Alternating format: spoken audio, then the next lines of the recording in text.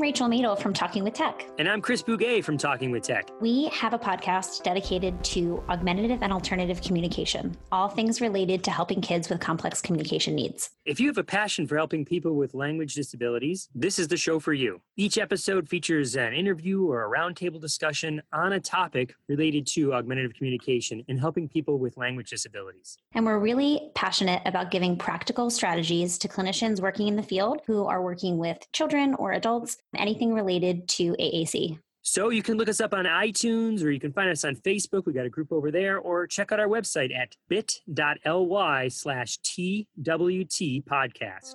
Please join our community of professionals that are working to ensure that everyone can say whatever they want to say, however they want to say it. Please listen carefully.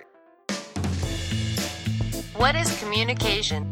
An essential behavior of life. We have the both blessing and responsibility of trying to foster another. It's the strongest way for two people to convey information to each other. Communication is a lifeline. It's just connection with other people. Connecting people in terms of ideas, or thoughts, or needs. Draws us out of ourselves, draws us into that relationship, builds up our families. Without it, we'd be lost. Whatever it is that we do to express intent and achieve an impact. Communication is the ability to express your needs, wants, frustrations, and desires to anyone that you feel needs to have that information. Welcome to Speech Science episode 82. Proud members of the Exceptional Podcast Network. We want to make sure you find all of them. So head over to our website, speechsciencepodcast.com. That'll link you directly to all of our network friends at XPN. I'm Matt Hott, joined as always by my favorite person in Philadelphia, Michael McLeod. What's up, buddy? Michael, how is Philadelphia? Philadelphia is great. It's starting to get real sunny around here. People are. I've been doing a couple of sessions outside in the community, which has been nice. So yeah, I'm excited for summer. I'm a summer guy. And speaking of Philadelphia, did you see my favorite Philadelphian, Will Smith, in Aladdin yet? Have you seen that? I did not. I didn't really hear anything about it either. So what? It's not bad. I liked it. Not you bad. You have seen it? I want to see it. I have seen it. It is the cartoon come to life. So it's good. So it's good. I like it.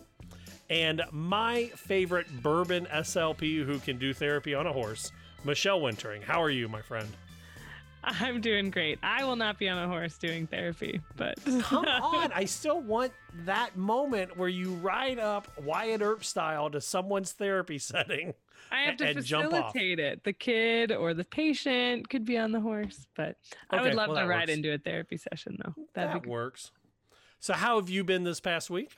I'm doing well, enjoying the sunshine and checking out the local pool as well. So, speaking of, is baby Speech Science going to get any swim lessons? He's getting them from me right now because I taught swim lessons for 6 years. So so we're coming down to you. About me, there you go. I freaked out. He loves the water. Today we were walking around and he was up to his chest, just standing in the water, and he's perfectly fine with it. He kept trying to stick his face in. That may or may not be a good thing, but at least he's not afraid of it. I freaked out because neither one of my kids have swim lessons, and they were in a pool last week, and they had their swimmers on, and my oldest wanted to swim to the deep end, and I freaked out because he had that thing that goes around his chest that also hooks to his arms, so he could swim out there. Puddle jumpers or whatever. But I was terrified the whole time because in my mind, he was going to slip out of it and sink to the bottom of the pool. Oh, yikes. All right. So, but guys. Have you heard of that infant self-rescue classes that they do for my friends did it with their daughter, and she, at 10 months old, they could throw her in the water and she would turn over and float. What? Yes. See, I've seen the videos of that, and that scares me beyond anything I have ever seen in my life. I would love to do it for my child, though, even though it would make me nervous. Ugh, I am terrified of that. Because it means they would be safe if they fell into water that was too deep. Yeah, well, it still makes me terrified. But guys, guess what? While you guys were West Philadelphiaing and Kentuckying it up, I drove 14 hours to Disney World. So, yay, we're going to make this one quick so I can go and enjoy the park. Sweet. Awesome. Coming up on today's episode, we're going to talk a little bit about an adorable video with a dad and his infant son and why that should have you doing a double take with your speech therapy. Also, I talked to Melissa Knight from Rolling with Magic. It's her blog about how to traverse Disney World with a disability. Also, why does the diagnosis of the right dementia matter in therapy?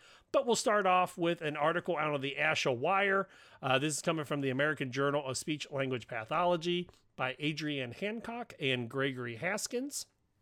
Speech language pathologists' knowledge and attitudes regarding lesbian, gay, bisexual, transgender, and queer LGBTQ populations. This kind of sparked my interest because I don't know if you guys saw it last week or 2 weeks ago. There was a post on a Facebook group that was an SLP questioning if they could do therapy on somebody if they do not believe in that person's sexuality. And this research article talks about a need to promote the LGBT cultural competence within the field of SLPs.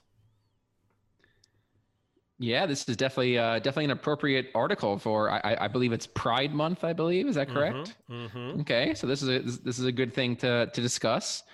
Really trying to see exactly what the research showed here.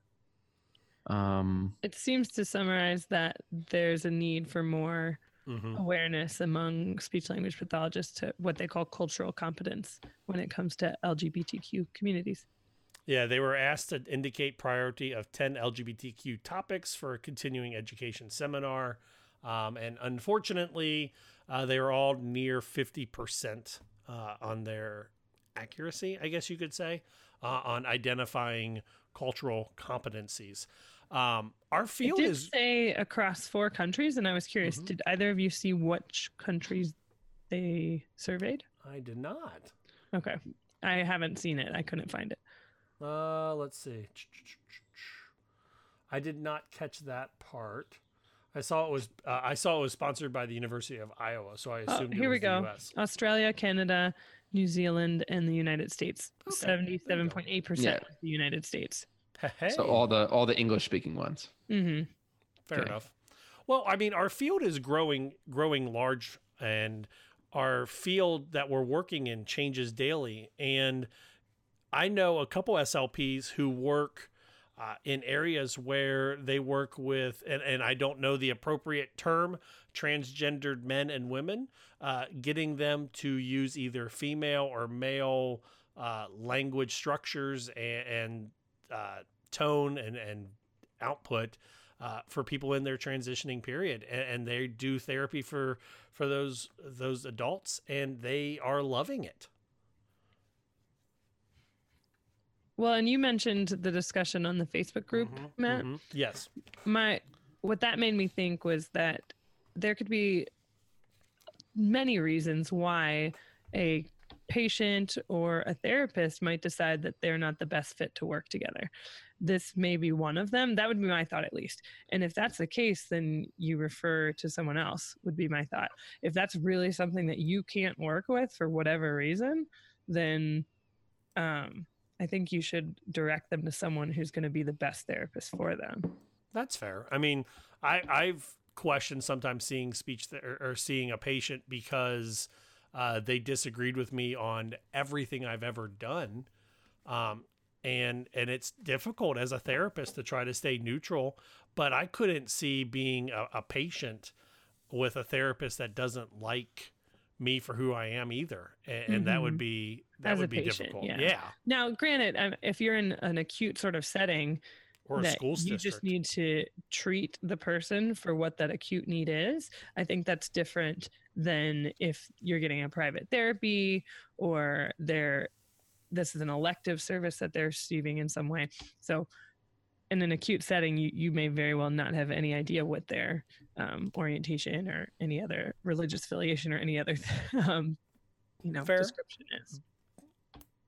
But does that mean they get, sorry, I'm not putting you on the spot, I'm just asking this question. If you work in the schools, do you even get a choice then at that point? I mean, in the schools, you've got to treat the kids on your caseload. Right. That's what I mean. Like, you can't say, I can't serve this person. Right. And that's why I was curious if this discussion on Facebook that you talked about, were they talking about someone coming to them as an adult electively, or? She deleted her post. Oh, okay. So I got to read the aftermath on a hidden SLP Facebook group. And Okay, they were so basically, never they were putting her through the washing machine of why what she was saying. And I believe it was a school district. What she was saying was basically unethical because she was refusing to treat a student because she didn't believe in their sexuality orientation. Interesting. Yeah, pretty much when you think of speech therapy research, this is not really the first thing that comes to mind. But obviously, from the topics that we brought up tonight on serving and everything else, I think it's very clear why ASHA used their time and effort to research these things. Here is a comment from the discussion. It says, respondents held slightly more negative feelings towards transgender individuals compared to individuals who are gay, lesbian, or bisexuals. These differences in feelings may stem from societal gender norms and lack of knowledge related to the transgender population. I think that's probably pretty standard for overall populations, I would probably say, just due to the lack of education and knowledge, just like you just said. Unfortunately, we're just not there yet, probably, the majority of people. But yeah, this is an incredibly interesting research article. I still know, I know a person who transitioned from male to female, and the hardest thing that I had to deal with from that was remembering to use the appropriate pronoun and their new name. And my problem was I knew them for about 2 years as male, and then they transitioned into female. And that first 6 months was difficult because I kept inadvertently referring to them as their male name and male pronoun. And it wasn't disrespect. It wasn't a lack of cultural knowledge. It was just me being a overstressed, completely stupid moron who couldn't remember what a person's name was. And well, is that something I've seen? I've filled out medical forms now at a new clinic or a new doctor that I've gone to see where I mark my preferred pronoun. So is that something our field should look at doing? I have a spot on my get to know you student checklist that I have, and it talks about what would you like to be called. And I've had students on there before reference different names, either that match their gender or did not match their gender. And that usually sparks a conversation. So like if their name is John Smith and they put down that they want to be known as Jane, that's my time my opportunity to find out what their thought is. But I like that idea. I might actually just kind of put a little checkbox at the bottom of my get to know you sheet just to make it feel more open to them. Not a bad idea. Now, Michael, your private practice, so I'm putting you on the spotlight here for just a moment. Have you ever worked with any transgendered population for voice output, or can you say or no? Or I have not. Okay. And if that ever came to me, I would certainly refer out, simply because that's just not my specialty. That's just sure. I have no experience with that whatsoever. I was reading an article a couple years ago. This was when I was still working in the school district in Dayton, but there was an SLP who opened up a private practice in New York, and she was serving only transgender populations. And it was the most interesting read. I'll see if I can find it and link it into the show notes. But basically it was teaching males or biological males transitioning to female, the body posture and the tone of voice for female, and the vice versa for female to male. And she said that she was full for the next 8 months because she was the only person in that part of New York offering that kind of service. Oh, Michelle, you're muted. I coughed and muted myself. Sorry, guys. I said something really wonderful and you missed it. Oh, no. Just kidding. But to follow up on yours, Matt, I would love to read that article. So thanks for linking. And then yeah, I also was looking a little bit further through this full research article and some of the questions they ask. And a lot of it was just on general knowledge. self-rated and then stereotype adherence, it seems, based on how you answer questions. And one of the questions they asked, and I really want to hear from some listeners, because I don't remember, other than it being mentioned, that you could potentially do voice therapy with someone transgender, and most of that would be elective, right? Like seeking out a private therapy service. Other than that, I don't remember that ever being touched on in grad school. And I'm curious other people's experience. Yeah, Michelle, we had the same classes. I don't remember it either. Mike? Nope, not at all. I had a parent once tell me that she thought her son was gay and wanted me to fix his voice because of that. Wow. Yeah, and I just said I can't. Like, there's no academic impact. There's no adverse academic impact on it. No. And we worked a little bit on code switching, like when to use a more authoritative voice versus more of our natural voice. And, like we touched on that a little bit, but I wasn't changing that kid's voice for any reason other than what I would do with a normal pragmatic kid of talking about, like, okay, this is how we talk with our friends, but when we're talking to a boss, maybe we want to sound a little bit more authoritative. Yeah, even in private practice, I would not work on that. Right? No. Yeah, that's not what we do. Took everything in my willpower not to throat punch that mom. Throat punch. Punch. Give you vocal damage. You got a mean throat punch, dude. I'm kidding. I would never hurt a fly.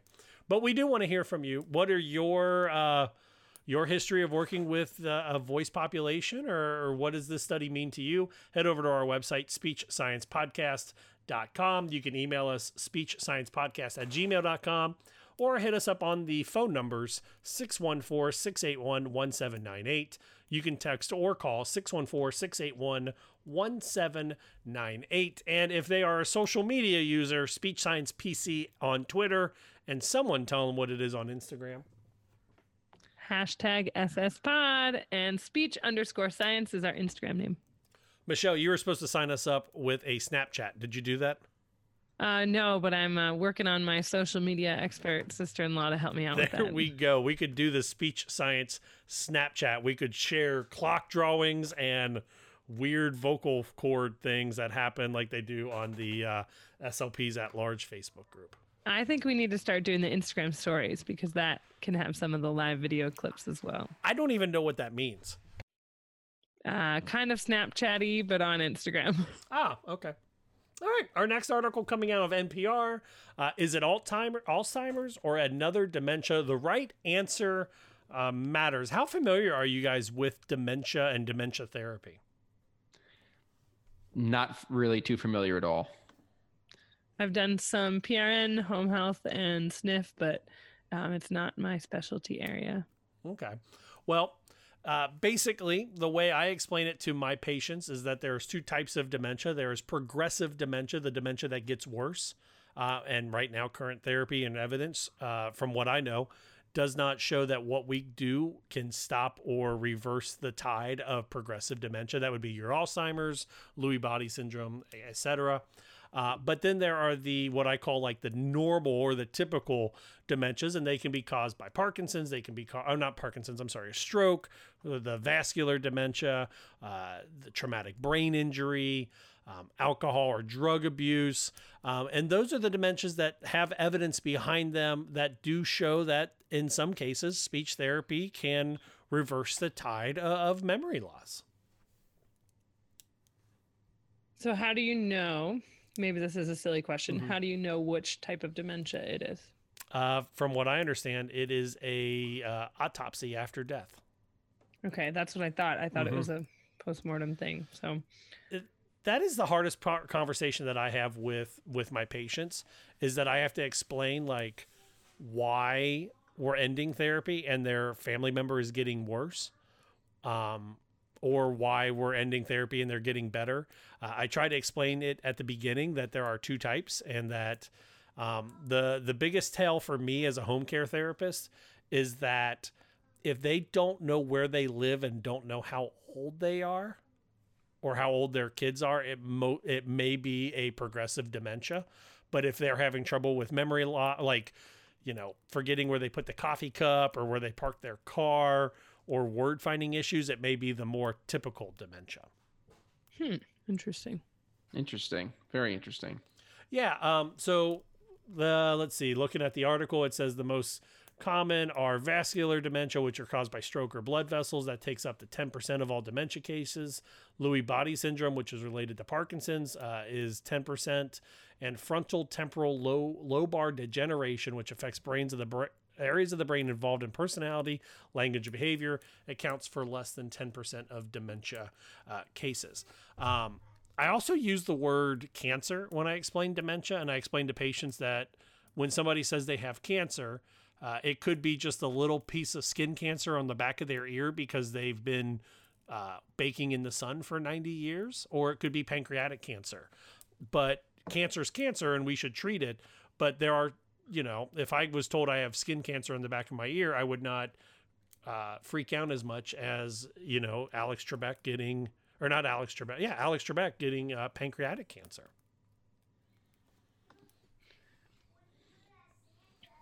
You have a lot more experience with explaining this to people than I do, Matt. So I'm certainly do interested in hearing from you, but I also want to hear from listeners. There you go. Give us your input. I want to hashtag SSPod.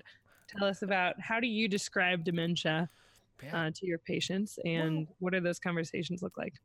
And one of the big things that I've noticed with dementia is, and going to a couple different presentations on it, is that the increase of falls are increased, or the fall increase goes up with dementia, because a lot of times our patients don't know what they should be doing, but they feel like they need to fill that void. So they just kind of stand up and start walking around the room trying to find something that sparks their memory.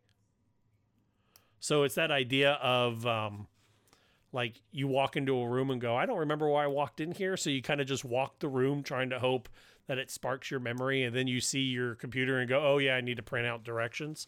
It's that same idea, except they just kind of wandered their houses.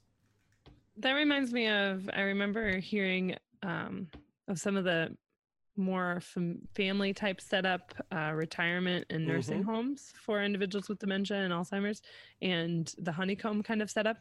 Oh yeah. Have you heard of that? And one of the things they had was basically a big cabinet with a bunch of drawers and objects in it, especially things from, so when they're searching for something and they don't know what they're looking for, it gives them something they can sift through and find something. I love that. That sounds so cool. It was a neat concept. Huh. Fair enough. The other way that I describe memory is that it takes like an emotion linked to it.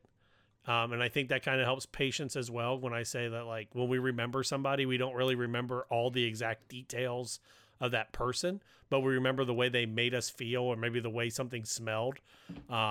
If you think about, if you have a grandparent or a great grandparent that passed away, you may not remember exactly the color of their hair, or the dimple in their chin, but you remember the smell of their coffee in the morning, or the way they made you feel when they gave you a big hug. So that kind of helps as well. That's a great way to describe That's really good. I like that a lot. Right? You can steal that. Totally steal that. I already have. Okay, good. But we do want to hear from you. Like Michelle said, you could hover your mouse over to our website, speechsciencepodcast.com. And nice recovery on that one. Thanks. I'm a professional, guys. Or you can email us, speechsciencepodcast@gmail.com. Give us a phone call, 614-681-1798. You can also text 614-681-1798. And Michael, if they are on social media, what is that hashtag that you are personally monitoring? Hashtag SSPod. I will say, I've said this a couple weeks ago, you guys are rocking social media, because I'll get something on Facebook and it's like, your post. And I was like, we haven't, hey, you guys are doing something. That's awesome. Hey, it's all about the fans. The fans have been great. All the listeners out there have been reaching out to us and sending us messages. It's been awesome. Hey, we love it. We also want you to rate and review us, hopefully 5 stars. But if you give us a 1 star, explain it. I won't like it, but I'll accept it. We'll I like learn 5 from stars. Hey, coming up right after the break, Melissa Knight from Rolling with Magic. Melissa's a blogger and Disney park enthusiast who visits Walt Disney World multiple times a year. She's my hero.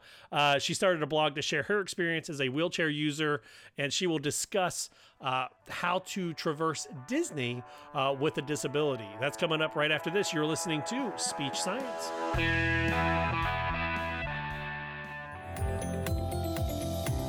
Do you have an idea for a product or book? Or are you ready to go beyond in-service presentations? Well, how do you get started? And what if you don't have any business experience at all? Well, I have some great news for you. I'm Mei-Ling Chan, and I'm getting the nitty-gritty stories from parents, teachers, therapists, advocates, and people with disabilities who have created successful businesses, and they're sharing their intimate stories with you. Listen to us on the Exceptional Leaders Podcast and fast-track creating and building and sharing your idea with the world so that you can help more people.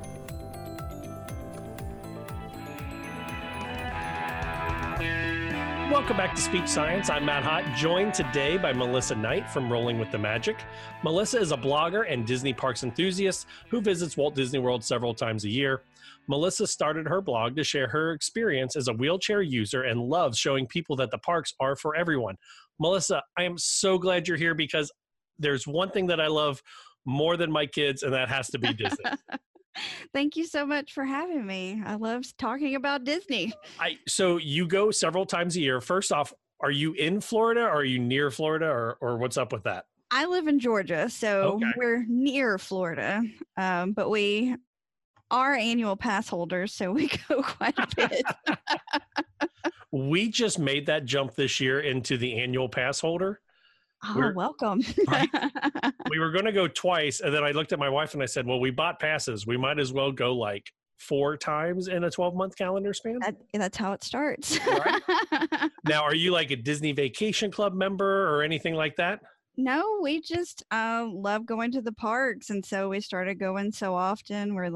APs seem to be the way to go. And so they didn't get your hooks in yet with the Welcome Home DVC members, right? Not quite yet. We have gone to the presentation, but we haven't gone all in yet.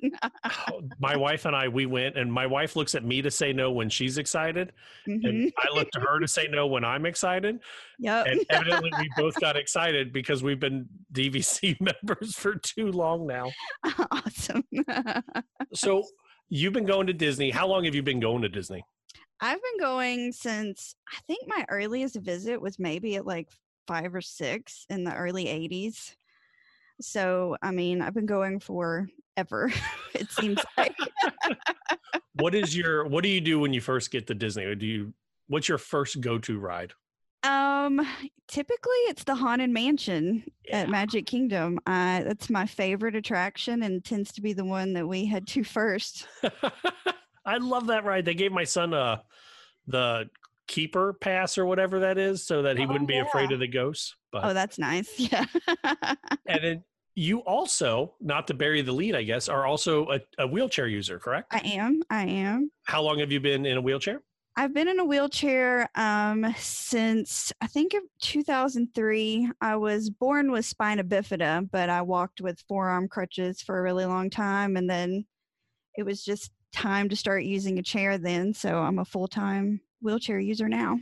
And is that about the time you started the blog Rolling with the Magic? I almost said it wrong. I apologize. That's okay. It was a couple of years later. My sister was actually like, why don't you start a blog? I think, it'd be a great thing that people would be interested in. So thanks to her, that's what I started doing. So the reason I had Melissa on, the reason I have you on, is because I work with families who a lot of times say, I can't take my son or daughter to Disney. I can't take my father to Disney because he's in a chair.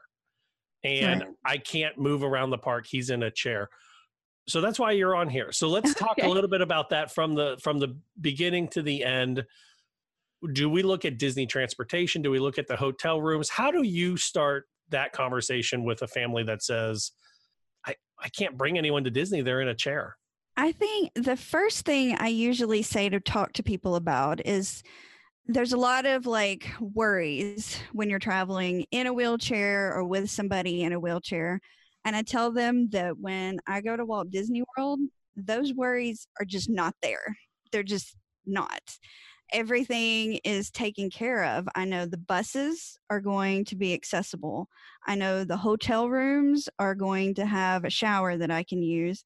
I know the parks are going to be, well, depending on how busy they are, easy to get around. There's curb cutouts. There's, walkways that are wide enough to get around in.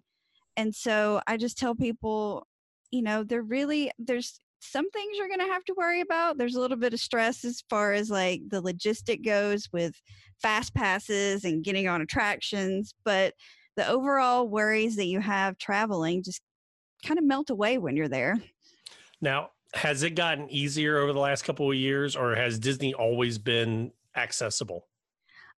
I think they've gotten better. A lot of the older attractions are a little bit harder to get onto. There's still a few that the entire queue isn't accessible, so you have to use an alternate entrance. But as things got newer, things got better. And so for the most part these days, things are great. What is your favorite hotel to use, or which hotel have you found to be the best? Well, we've actually stayed everywhere but 3 resorts. Oh, wow. Okay. So we've been all over the place. But I have to say, Disney's Boardwalk Resort is actually our favorite. I just love the theming there. You can roll to 2 parks. You don't even have to get on any transportation.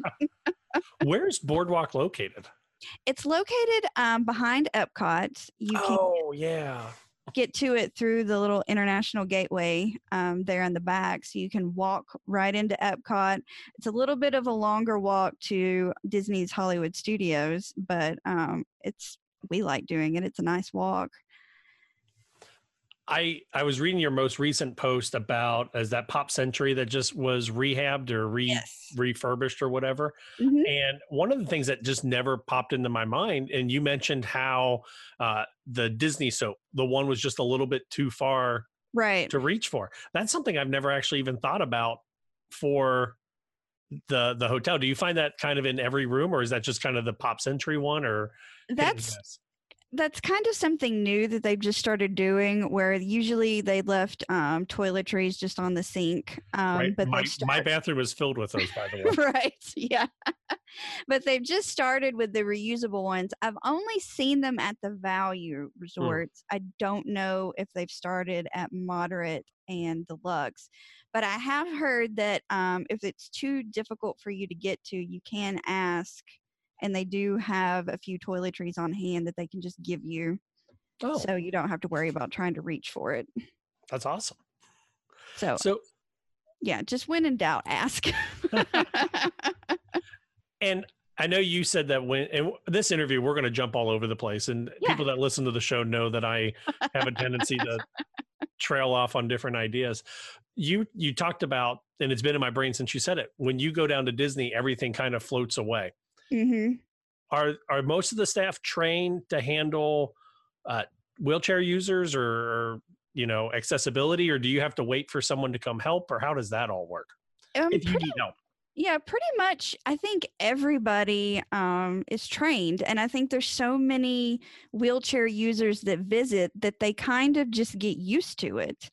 And when you ask a question, most of the time, the first cast member that you talk to has an answer for you. Right. Which is awesome. I was actually just reading a thing the other day. They said cast members are not allowed to say, "I don't know" anymore. Right. Yeah. So I never knew that. Talking about hotels and stays, is there a hotel that you would maybe say to wheelchair users, maybe not use this one because it's beautiful but not very accessible? Or the only hotel I tend to tell people to maybe steer away from is Port Orleans Riverside, just because it's so big. It's a gorgeous resort. I love it over there. And if you pay for a preferred room or one of their princess rooms, you tend to be closer to the main parts of the resort. But any resort like that one or Caribbean Beach that has an internal bus system tends to be a little harder to navigate because it's so big. And sometimes we've had where we're waiting at the bus stop for our building, and then the bus gets there and they've already got a wheelchair and a scooter on board. So it's basically full. So we have to then wait for the next bus. But that's really the only reason not to stay there. The rooms are great. It's just so big. I believe that we stayed at Old Key West a couple years ago, and my wife and I looked at each other like, oh, we'll just walk to the front. It's fine. You know, the bus was full, and I think it was a 20-minute walk. And at the end, we were both like, never again. Right. Yeah. We were pushing a stroller with a 2-year-old in it. We were like, this is the worst thing we've ever done. Yeah. So I would just definitely check on the size of the resort and maybe take that into consideration before you pick one. How are the size rooms for wheelchair? Like, is it able? I saw in the one post you said that if you have 2 people in the chair, it may be a little cramped. Is that a pretty typical thing? Deluxe rooms are of course a lot bigger. I haven't run into that problem there. Moderates are pretty good. Pop Century used to have a king size bed just kind of in the middle of the room. But with the refurbishment, they added that Murphy bed that comes down, so it kind of slid the bed over a little bit. So that's the only one that I've really come across with that particular problem. Very cool. Now, we had mentioned Disney transportation. If anyone's never been to Disney, you don't have to drive anywhere on site, right? No.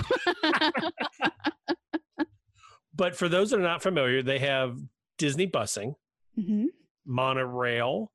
Yes. The minivan, if you want to pay for it. Yes, I've paid for that. Have you really? Okay. And there's a fourth one, and I feel like I'm forgetting the fourth one.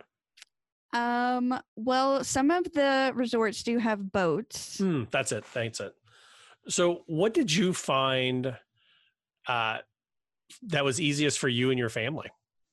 Buses are super easy. All the bus drivers are trained. So it's been super easy getting on and off of all of those.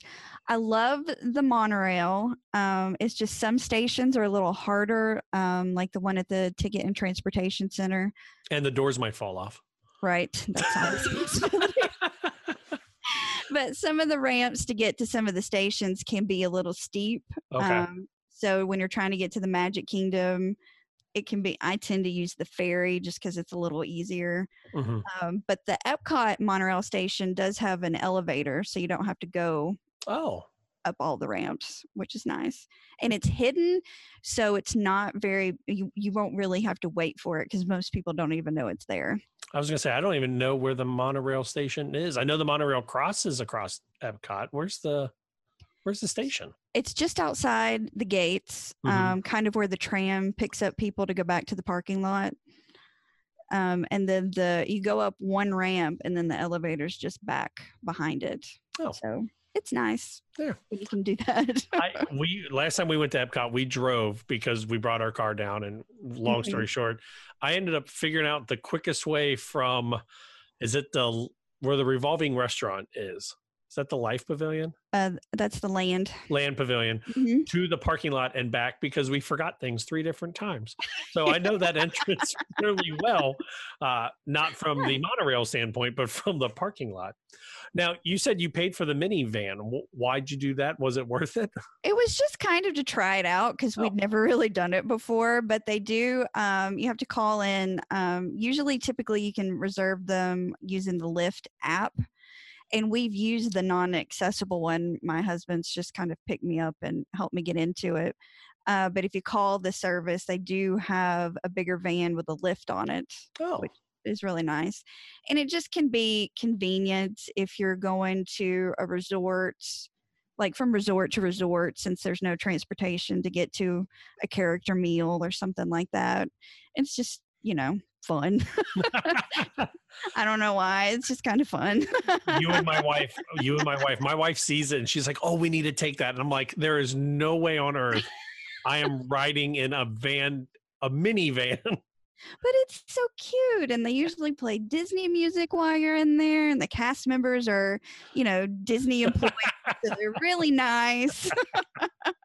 Yeah, she's convinced my boys that we all need to take a ride in the minivan when we go in June. So I have a feeling I've already lost that battle before I'm there. I think you should give it a try. I'm with her on this one. So we talked a little bit about the hotels. We talked a little bit about transportation. Let's talk about the fun part, the parks. Yes. We'll start off on the negative and we'll work on to the positives. Okay.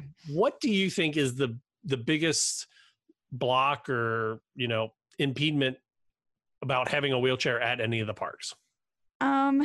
It's just when it's really crowded, it can be hard. Right. Just trying to get through a mass of people can be kind of difficult.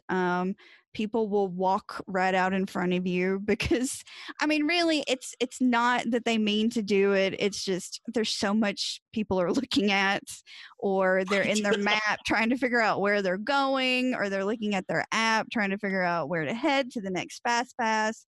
So you just got to be really aware of your surroundings so you don't run over somebody, basically. Now, are you in a motorized one or a propelled one? I have a manual and an electric one. It's not really, I wouldn't say it's easier or harder with either one of them. You just kind of have to be aware of what's happening around you so you don't accidentally hit somebody's foot. That's fair. Basically. So I'm guessing my attitude with the stroller is probably not yours, where I go, well, if they get hit, they get hit. Well, I figure mine, if I'm in my electric chair, it might be a little bit more of an injury than getting hit with a stroller. So now I actually don't know the answer to this question. So I know, and I apologize if I keep relating stroller to wheelchair, because that's my only frame of reference. I noticed at Magic Kingdom, for example, they have those trolley tracks in the middle of the road. Yes. And I always have to make sure that I am really paying attention if I have to cross over those. Is most of the chairs able to cross that, or is that kind of another one of those things where you just have to pick your place to change? Yeah. It's easiest definitely if you kind of use the sidewalks on the side to just avoid it entirely. But you do kind of have to like pop a little bit of a wheelie, not like a huge one, but just a little bit so the little front tire doesn't get caught in there, because I've had that happen before. But it's not, in my electric chair, I hadn't had a problem, but yeah, you just kind of have to be aware that they're there. Now, do you have to give any heads up to if you're going, because Disney, if you haven't been to Disney, you have to make your dinner reservation 6 months in advance. Right. If you want, 3:00 instead of noon. If you want noon, you better call like that 6 a.m. time or whatever. Right, exactly. But do you need to call ahead, or is it part of the reservations when you say, hey, we need an accessible table, or how does that work? If you make the reservation online, there is a little area that you can click that says you're going to be in a wheelchair. That way they don't put you like in a booth or somewhere that would be really hard to get to. And if you call in, just tell the cast member that somebody is in a wheelchair. And then typically they may ask if you want to stay in your chair or, transfer to a seat. Most of the time when I get to the table, they've already taken the chair for me, which is really nice, because we go to restaurants here where we live and we roll up to the table and they just kind of look at me and I'm like, can you move it? Please. What do you want us to do with this chair? Right? So, they kind of just take care of it for you, so you don't even really have to ask. And even if you didn't mention it, once you get there, if you talk to somebody at the podium, they'll make sure you're taken care of. That is the one thing that I've noticed with Disney, is that it doesn't seem to matter how bad of a day or how much you need help, or as simple as like, hey, can you make sure the chair's not at the table? Like right. Those cast members are on it down there. Oh, yeah. They're ready and willing to help. Now, do you go to any other amusement parks? Not really. No. Not really. We have Cedar Fair's Kings Island right up here. I'm from Cincinnati. Okay. And I used to love Kings Island, and I still do. It's my home park. But I compare a lot of it to what would Disney do. Right. And it's like, come on, guys. Like, I was just at Disney, and Disney made my trash into a shape of Mickey before they picked it up. And your trash can has bugs. Yeah. It's probably why we never really go anywhere else. So we touched on it when I asked you what your favorite ride was Haunted Mansion. Mm-hmm. When we talk about the rides, there's always a Fast Pass. I know that Toy Story Mania at Hollywood Studios has an accessible unit. I don't even ride vehicle, I guess. I don't even know how to call it that. Yeah, they'd call them ride vehicles. Does every ride at Disney have like an accessible chair, like an accessible vehicle, or can you ride the regular ones? How does that work with a wheelchair user?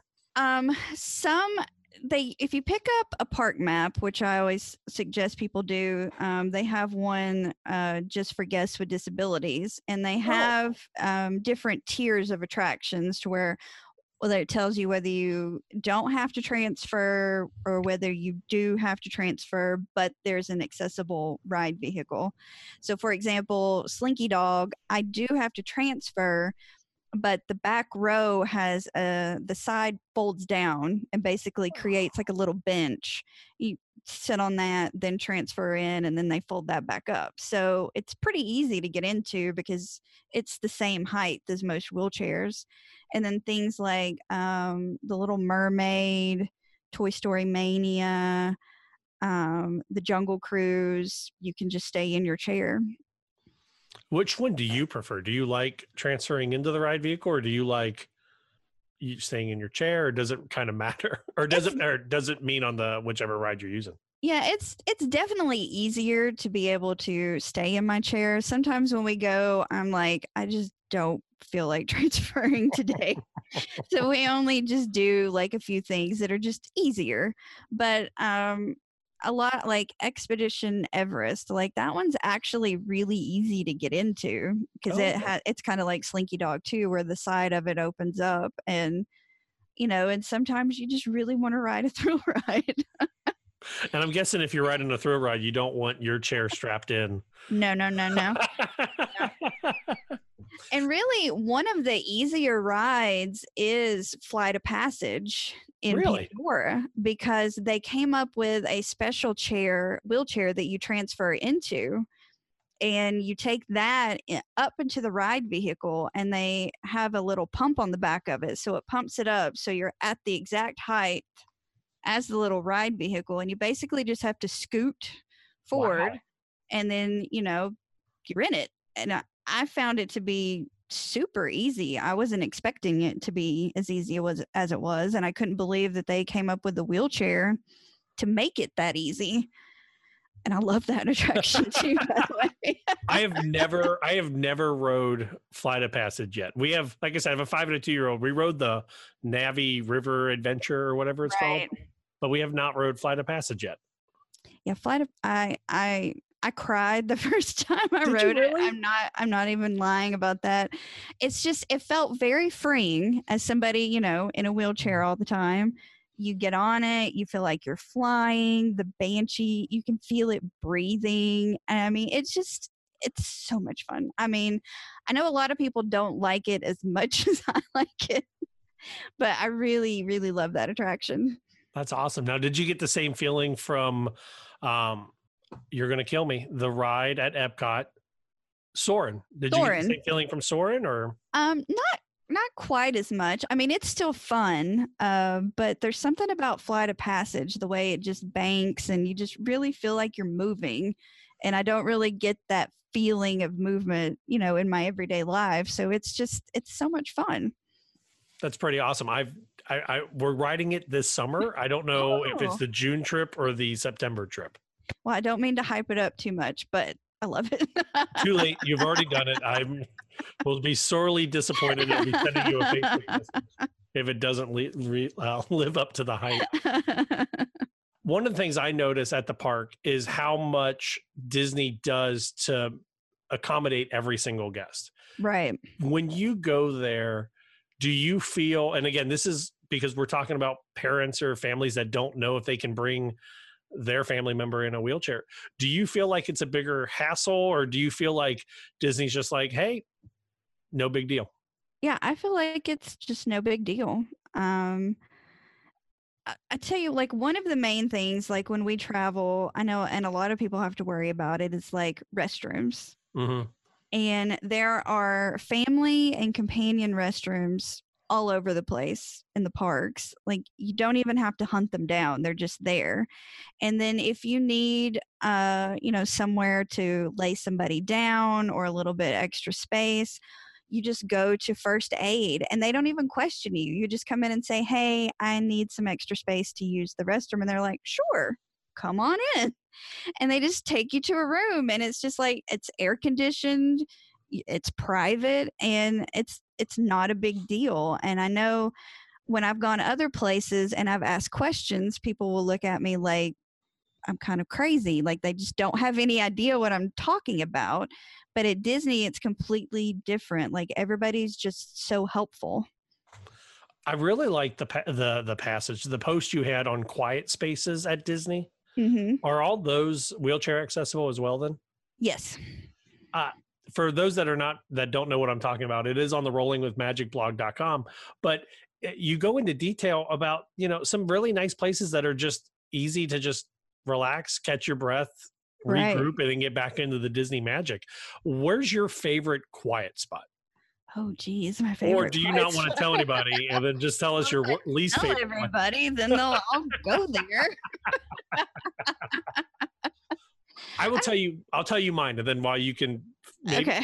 It's not even really a quiet spot, but it's the it's in Avatar, and it is located just on the other side of those magic drums. You know what I'm talking about? Yeah. And with a 5 and a 2-year-old, it was nice because they could kind of stretch their legs. Yeah. And the drums wasn't right in our ears, but there was nobody there because there's no lines for anything. They just kind of. Oh yeah, that's true. It's nice. There's the pathway. It's kind of like the second entrance exit to Pandora, where you go between there and Harambe in Africa. Back there's usually not that many people, so sitting back there is really nice too. Speaking of, how do you do the tour, the animal tour? I can't even think of what the word is called in animal. Kilimanjaro Safari. Yeah, Kilimanjaro Safari. You can actually stay in your wheelchair and do that one. There's a separate loading dock for people in wheelchairs. And it's also the spot where, like, if you're in a scooter and you can still step into the ride vehicle, you kind of go over there too. But there's a spot in the front, and I think about 4 people could fit next to you. Mm-hmm. More people can sit right behind you, and they just strap you in. They've got some really good strong straps so you don't like fly out of the thing, but and then you're just off. And it's one of my favorites too, because it's easy to do. You don't have to get out of your chair. You get to go see some giraffes. It's nice. Now, I have to ask this question, and if you don't want to answer it, you can say, Matt, shut up. When I'm riding Kilimanjaro, I'm afraid I'm going to be bouncing out of the chair, out of the bench. It's like a hard plastic bench. And if no one's ridden Kilimanjaro that's listening to this, one, shame on you, go to Disney, ride Kilimanjaro. But the best I could explain it is if you've ever ridden in the back of like a tractor, like at a pumpkin patch, and the tractor's doing 40 miles an hour through the ruts of the field. That is what it feels like. It is bumpy. It is very bumpy. I can't imagine what that's like with the chair. I'll say my chair doesn't move. They got 2 straps that tie it down in the back, 2 in the front, and then there's a handle on either side that you can kind of hold on to if you feel like, you're going to fly out of it. But when you said that they just leave you can go in your chair, I was like, oh, I'm still worried about my kids just bouncing out. Like, yeah, I don't know. Maybe bumpier toward the back. I don't know. Now, how does that for the train at Magic Kingdom? I know Magic Kingdom's train is down right now, but do you have to transfer or can you stay in the chair there? You can stay in your chair. You just sit toward the front. They've got a little ramp that will come down, and then there's a little bench that fits one, maybe two people, and then the rest of your party would then just sit right behind you. But we do that a lot too, because that's kind of a good quiet spot, going back to that, because you take the Grand Circle tour going from the Main Street station all the way back, and there's a nice breeze if it's hot, and it's just quiet and a good way to see the park, without being around quite so many people. We do that with the People Mover. I love doing the People Mover at night, just so you can see all the lights and everything. I miss the People Mover. I can't do that one. You can't do that one. How come? Just because it doesn't stop. It's the same thing with Peter Pan's Flight. That one doesn't stop either. Yeah, because the ride vehicles are constantly moving. So if you've got like a small child that you can pick up and just take with you, you can do it. But the one in Disneyland is actually different. It does stop. So I've done it at Disneyland, but I haven't done it at Walt Disney World in years. Have you been tempted to, you're married, if you're okay with me mentioning that. Yes. Have you been tempted to tell your husband, hey, I'll hold on tight. We're riding this. Have you been tempted for that? With the People Mover? Yes. I have been Have you really? But I haven't made him do that, no. Okay. You say that now. Let's talk in about 2 weeks and we'll find out what happens. When are you going back to Disney, by the way? I'm not real sure. We've got a Disney cruise planned, so I'm not sure when we're going to get back yet. I was just saw on Facebook, it's at Rolling with the Magic. Did you just get back from another Disney cruise? I did. We cruise about with Disney once a year. This past year we did twice because it was my birthday. It was a big birthday, so we went twice. You don't need an excuse. You're good. How is that for accessibility? Is it about the same or is that? It's great. The rooms are great. They're big. The bathrooms are nice. It's easy getting around the ship. They've got doors marked that are a little easier to use to get in and out on the deck and stuff. The movie theaters have wheelchair seating. The theaters where you go see the shows have wheelchair seating. I love it just as much as the parks, maybe a little bit more these days. I saw the photo of you guys playing the Star Wars, or not playing the Star Wars chess, but at the Star Wars chess table. And that was enough for me to say, okay, I need a Disney cruise in my life. Yeah, when they let the adults in for a tour of the kids club, you have to go. Wait, so that's just the kids club? That's not like something I can do? No, that the kids get the best stuff. Okay, really well, my kid's 5. He needs an adult supervisor at all times, I'm sure. But they do have open houses at the kids clubs at different times during the week, so adults can go in there and see all the cool stuff. Because they know why we're there. They really do. Exactly. Now, you said Disneyland. Have you been to any other Disney park, Shanghai or Paris or? It's on our bucket list, so hopefully we'll get there soon, but Disneyland is the only other one that we've been to so far. Which park would you say is the most accessible friendly between like Disneyland, California Great Adventure, the 4 world parks? Oh man. Or maybe which one gives you the least amount of anxiety or stress about planning? I guess I would have to say Animal Kingdom at this point, just because it's the newest. So everything there is just, other than the bumpy walkway. I just want to emphasize that they are bumpy. The pathways are pretty wide. There's lots of attractions you can do. It's a lot of fun. It's just, I don't know. It depends on my mood, really. Okay. Now, did you like the Toy Story Land edition? I like it. I wish there was a little bit more shade, like most people do. But you can stay in your wheelchair to do Toy Story Mania. Slinky Dog has the accessible car. There's an accessible car for the alien swirling saucers. So it's all pretty accessible. It's just kind of hot back there. I was going to say, we went back there and it was like no trees. And I just was like, what's going on? And someone's like, oh, in about 10 years, it'll be nice and shaded when the trees grow in. I'm like, it doesn't help me now. Yeah, it's a little hot. Are you looking forward to Star Wars Land? Oh, I cannot wait. I'm a big old nerd. So Right. yeah, I can't wait. I've been like consuming every little bit of information that I can possibly get about it, and it just seems like it's going to be so much fun. I'm debating if we need to buy a lightsaber as a family or 3 lightsabers, one for each boy and myself, and 1 family droid or 3 family droids. Have you seen those that they're building those? I am buying a droid, right? For sure. Like, I cannot wait to do that. I told my husband wants a lightsaber, and I'm like, it's not that I want one, it's just I want to go through the experience of creating it, really. Mm-hmm. It just seems like it's just going to be so much fun. So I'm with you, and I heard that the droids are going to interact with things just like at Harry Potter Land.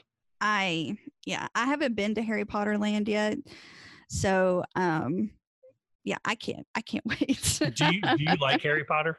I do like Harry Potter. We haven't been to Universal yet, just because we typically have annual passes, and then we don't just spend the extra money to go elsewhere. I want to. I get questions about Universal a lot, so I really do need to head over there to check it out. Expense that, and it'll be fine. Yeah. I'm going to ask you a personal question, so I apologize if you don't like it. That's the key, that you don't have to answer it if you don't want to. Okay.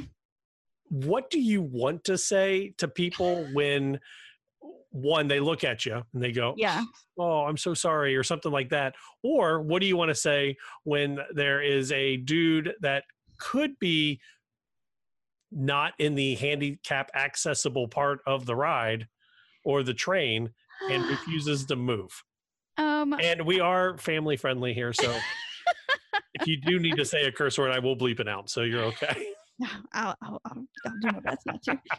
No, I haven't run into too many issues at the parks, fortunately. Usually when it comes to like the accessible ride vehicles and things, the cast members do a really good job of making sure the people that need to be there are there. They can't really say, yeah, I don't think you're disabled, what are you doing here? But they do a good job of trying to keep those spaces, for those people. The biggest problem is sometimes the restrooms. Mm-hmm. People in the companion restrooms that don't, it's just one person. They're not even in there with anybody else. It's just a person, or using the bigger stalls. That kind of, it'll take forever sometimes just to use the restroom. So I just, please don't use those, please. Leave those to the people who need them. Yes. Those Disney bathroom lines, man, are one of the worst waits I've ever had at the park. Yeah, they can be that. You need a fast pass to the bathrooms occasionally. So you gotta, not only do you need to book your rides 180 or whatever days in advance, but then you have to plan your bathroom breaks. Yes, definitely. And you only get one in Toy Story Land. I'm sorry, that's all we can give you. Oh yeah, I haven't even tried to get in those restrooms. Oh, really? We usually just go somewhere else. We found out, because we have the little guys, we always end up taking, because the one needs to be changed still. So we take him to the nursery, and then, or not the nursery, the baby care center. Baby care center, yeah. Which is usually right next to the first aid. And then that's where we get our big guy. We're like, okay, just go use like a clean child-sized toilet. So I don't have to hold you up at a urinal. Exactly. Yeah. And that's why I tell people to go to first aid a lot of times too, because there's really not a lot of people there. So just go in, it's air conditioned, take your time, get away from the people for a little while. I appreciate your time for all this. Before we wrap up, what is the thing about Disney that brings you the most joy? It's like I said before, it's just the no worries thing. It's, Hakuna Matata. As I drink my water out of my Lion King glass. I'm a planner, and sometimes when you're in a wheelchair, there's just things you've got to keep planning. You're planning where your bathroom stops are. You have to research whether where you're going is actually accessible or not. Sometimes you don't know if a hotel's going to be accessible until you get there, and then it turns out it's not. And it just can be stressful. And a Disney vacation has never really been that kind of stressful. It's just regular stress like everybody else has. Regular stress with 10,000 of your other friends. Which I appreciate. I just want regular stress sometimes, not the extra. With 150-degree temps in Florida. But it's fun. It's fun. Like I said, I've been wanting to do this episode for a long time. I love Disney, and I didn't know how to get Disney onto the podcast without sounding like a lunatic.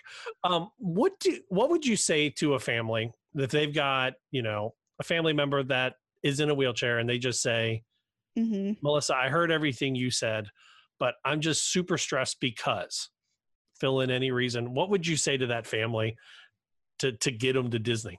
I would say one thing we didn't really cover was Disney has a disability access pass. Oh. And so if you go to guest services and there's something going on other than just the wheelchair, maybe somebody can't be out in the heat for that long, or there's just something else going on. You go talk to a cast member, you get your, you don't have to show proof of anything. You just tell them what kind of accommodation you need, and they will tell you what they can do for you. And you'll get the pass. It'll be connected to your Magic Band. Oh. And then you show up to a ride and they'll give you a return time. So basically you can wait in a virtual queue. And that way you could say you went to go ride the Jungle Cruise and you got a return time. Well, then you could go wait in the tiki room where it's nice and air conditioned. Oh, yeah. And see that. And by the time that's over, then you go back to the Jungle Cruise and ride it. So if you use that in conjunction with your fast passes, it makes things so much easier. So is that almost then does it work similar to a fast pass then when they say your return time is 2:15 to 2:30? Typically, yeah. Okay. Yeah. And you just made me think about something where you said that if there's other comorbidity, anyway, other things going on. Speech therapist, I can't talk right now, is what would you say to somebody who says, I could be in a chair, but I'm going to try to walk the whole park? Don't. Because I'm too embarrassed or I'm too afraid someone's going to judge me for being into the chair. I know some people worry about that. And I have heard stories about people making comments about cutting lines and stuff like that. And I know it's hard and you can get a little embarrassed, but it's so worth it for you if you just get in the chair. Those parks are huge. It's a lot of walking. I know I did it on my forearm crutches before, and I was a stubborn 18-year-old who said, I'm not going to be in a wheelchair. I'm walking this park. And by the end of the day, I was like, may I please have a wheelchair, please? I'm so tired. So just, get in the chair and just try to focus on you and the fun that you're having and just ignore those other people. I mean, they're just hot and tired too.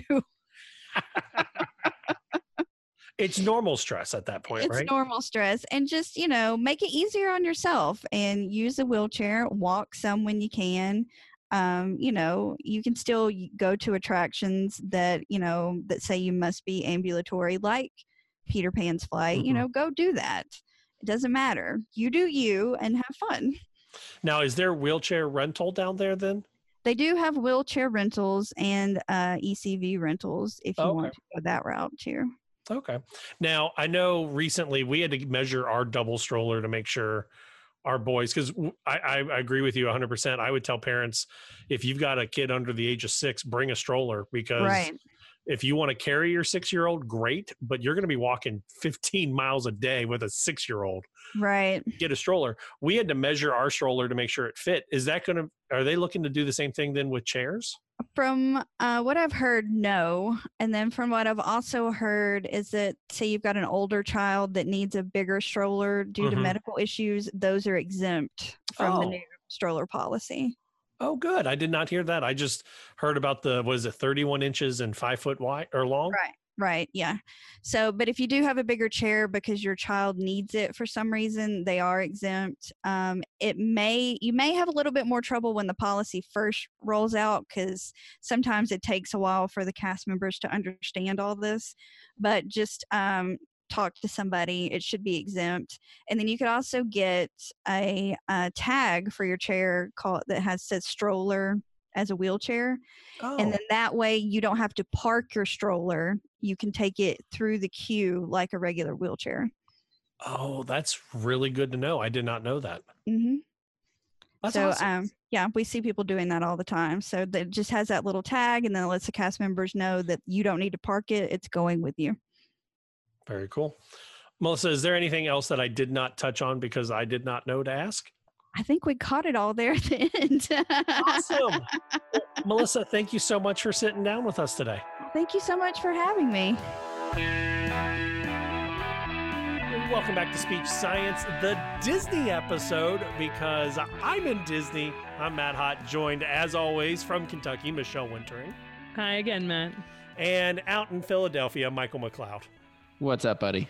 The thing that I loved about the interview with her was how she talked about how a lot of times we fight disabilities and we want to try to enjoy the parks or do whatever we can without any aids and trying to be as close to able-bodied as we can.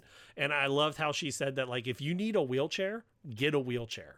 If you need to get that pass so that you don't have to wait in line, get the pass so you don't have to wait in line and enjoy the park. I love it. So that's just me. I'm all about trying to enjoy things as much as you can. Hey, our feel-good story tonight is this video that we will link in the show notes, but I'm going to play for you guys real quick, if I can unmute it. So I love that. That is a dad and his son. The son looks to be about 9 months old, maybe a year. I would say sometime, probably 9 months to a year. Some variegated babbling going on there. That was absolutely freaking adorable. Fantastic video. And all the listeners need to watch the video. It's worth it. And the way that the dad was speaking to his kid and just using all those big words and talking to him like he was a peer of his, that was awesome. That was really, really cool. No baby talk. That is the best part. Yep. No baby talk. Just talking to him like he's 25. Hey, there is, though, you guys, you can't say there's no use for the baby talk, because the parentheses, what do they call it? The term for parentees or parentees, motherese. Motherese, there we go. There's a place for that too, but I love this so much because the video just shows so much eye contact and the gesturing and the turn taking, and the kid initiates half of it too. He's the one who turns to the dad and points to something. It's adorable. Well, and it models a lot of what we do in speech therapy. We tell parents, like, hey, when you're at the store, talk to your son or daughter and say, do we need to get green beans? Do you want to have cake for dinner? Do we want to have fish? Because that teaches the kid the what you do in social interactions. And then what I love the most about this video was the little dude mimicking the dad's body action. And you can tell the dad is always talking with his hands, or somebody in that family is, because the baby was talking with both hands and pointing and eye gestures and facial expressions. I love this video. It's a good one to end on. I love it. Yeah, I'm going to see if we can reach out to Shaniqua Pryor. Maybe we can talk to the baby. That would be awesome. Get him on Speech Science. That would be the weirdest interview I've ever done, but it would be fun. I want to bring our speech science kids, put your two sons on the mics. I'll bring in James. He'll just babble. Gosh. I could call the 6-year-old in right now, but I don't really need to right now. So before we send this show home, Michael, what are you doing? What is exciting coming up for you in the next week or so? I'm just ready to do more therapy outside. I'm ready to get out there and get out in the community and go into some restaurants, some coffee shops, and really see what we can do and change things up. Do you do that very often? And when the weather's nice, I do, yeah. Do you really? That's awesome. Oh, yeah. I love it. Huh. Michelle, are you going to be taking therapy patients into restaurants and coffee shops? Because now I'm jealous and want to do that. I know. I want to go do therapy with Mike. Should. Mike, can you hire us to your private practice? I'll bring you on. I'll bring you on as a client. A client too. That'll work. That's right. My per diem is low, just so you know. I'm sure. For me, I will be finishing up in Disney and coming back. Next week's episode will be a little bit late, so that's all I got to say for that. That's all right. It's summer break. Right? We have a little bit more lackadaisical, but what we don't want you to do is be lackadaisical. You helped get us to number 36 in our podcast rankings. See if you can get us to number 1. And to do that, we need more rankings and reviews out of you. So make sure you head over to iTunes and rate us 5 stars, 1 star, it don't matter, but do it and then write a little blurb about it. That helps us. Our intro music tonight, Please Listen Carefully by Jazar. It's licensed under an attribution and share alike license. Our bump music is the County Fair Rock. Copyright John Deku. You can find his music at soundcloud.com/dirtdogmusic. And our closing music is Slow Burn by Kevin MacLeod. It's licensed under a Creative Commons Attribution license. And I would be remiss not to mention, over on Patreon, we still have that going on. For a few lucky people, we will take you to a Disney restaurant when we go down to Asha in November. So let's go there. And you can have dinner with Michelle, Michael, and myself. Waffle House. Chef Mickey's, man.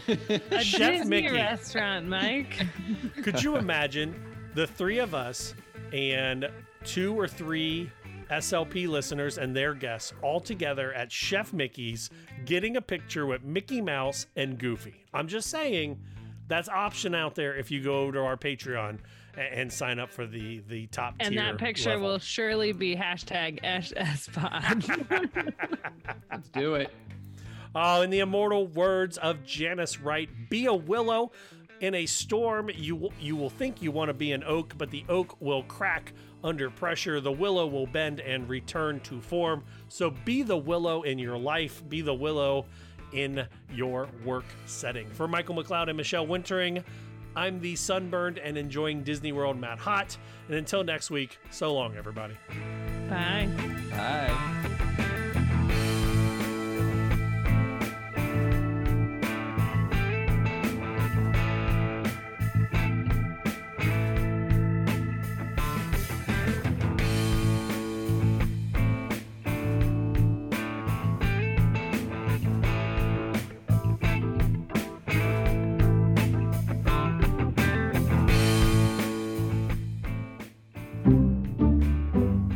This has been an Exceptional Podcast Network production. Speech Science is edited and produced by MWH Production. Please follow Speech Science on Twitter at SpeechSciencePC and like our page on Facebook. For more original podcasts, please visit exceptionaled.com and rate and subscribe to our podcast anywhere you get your podcasts.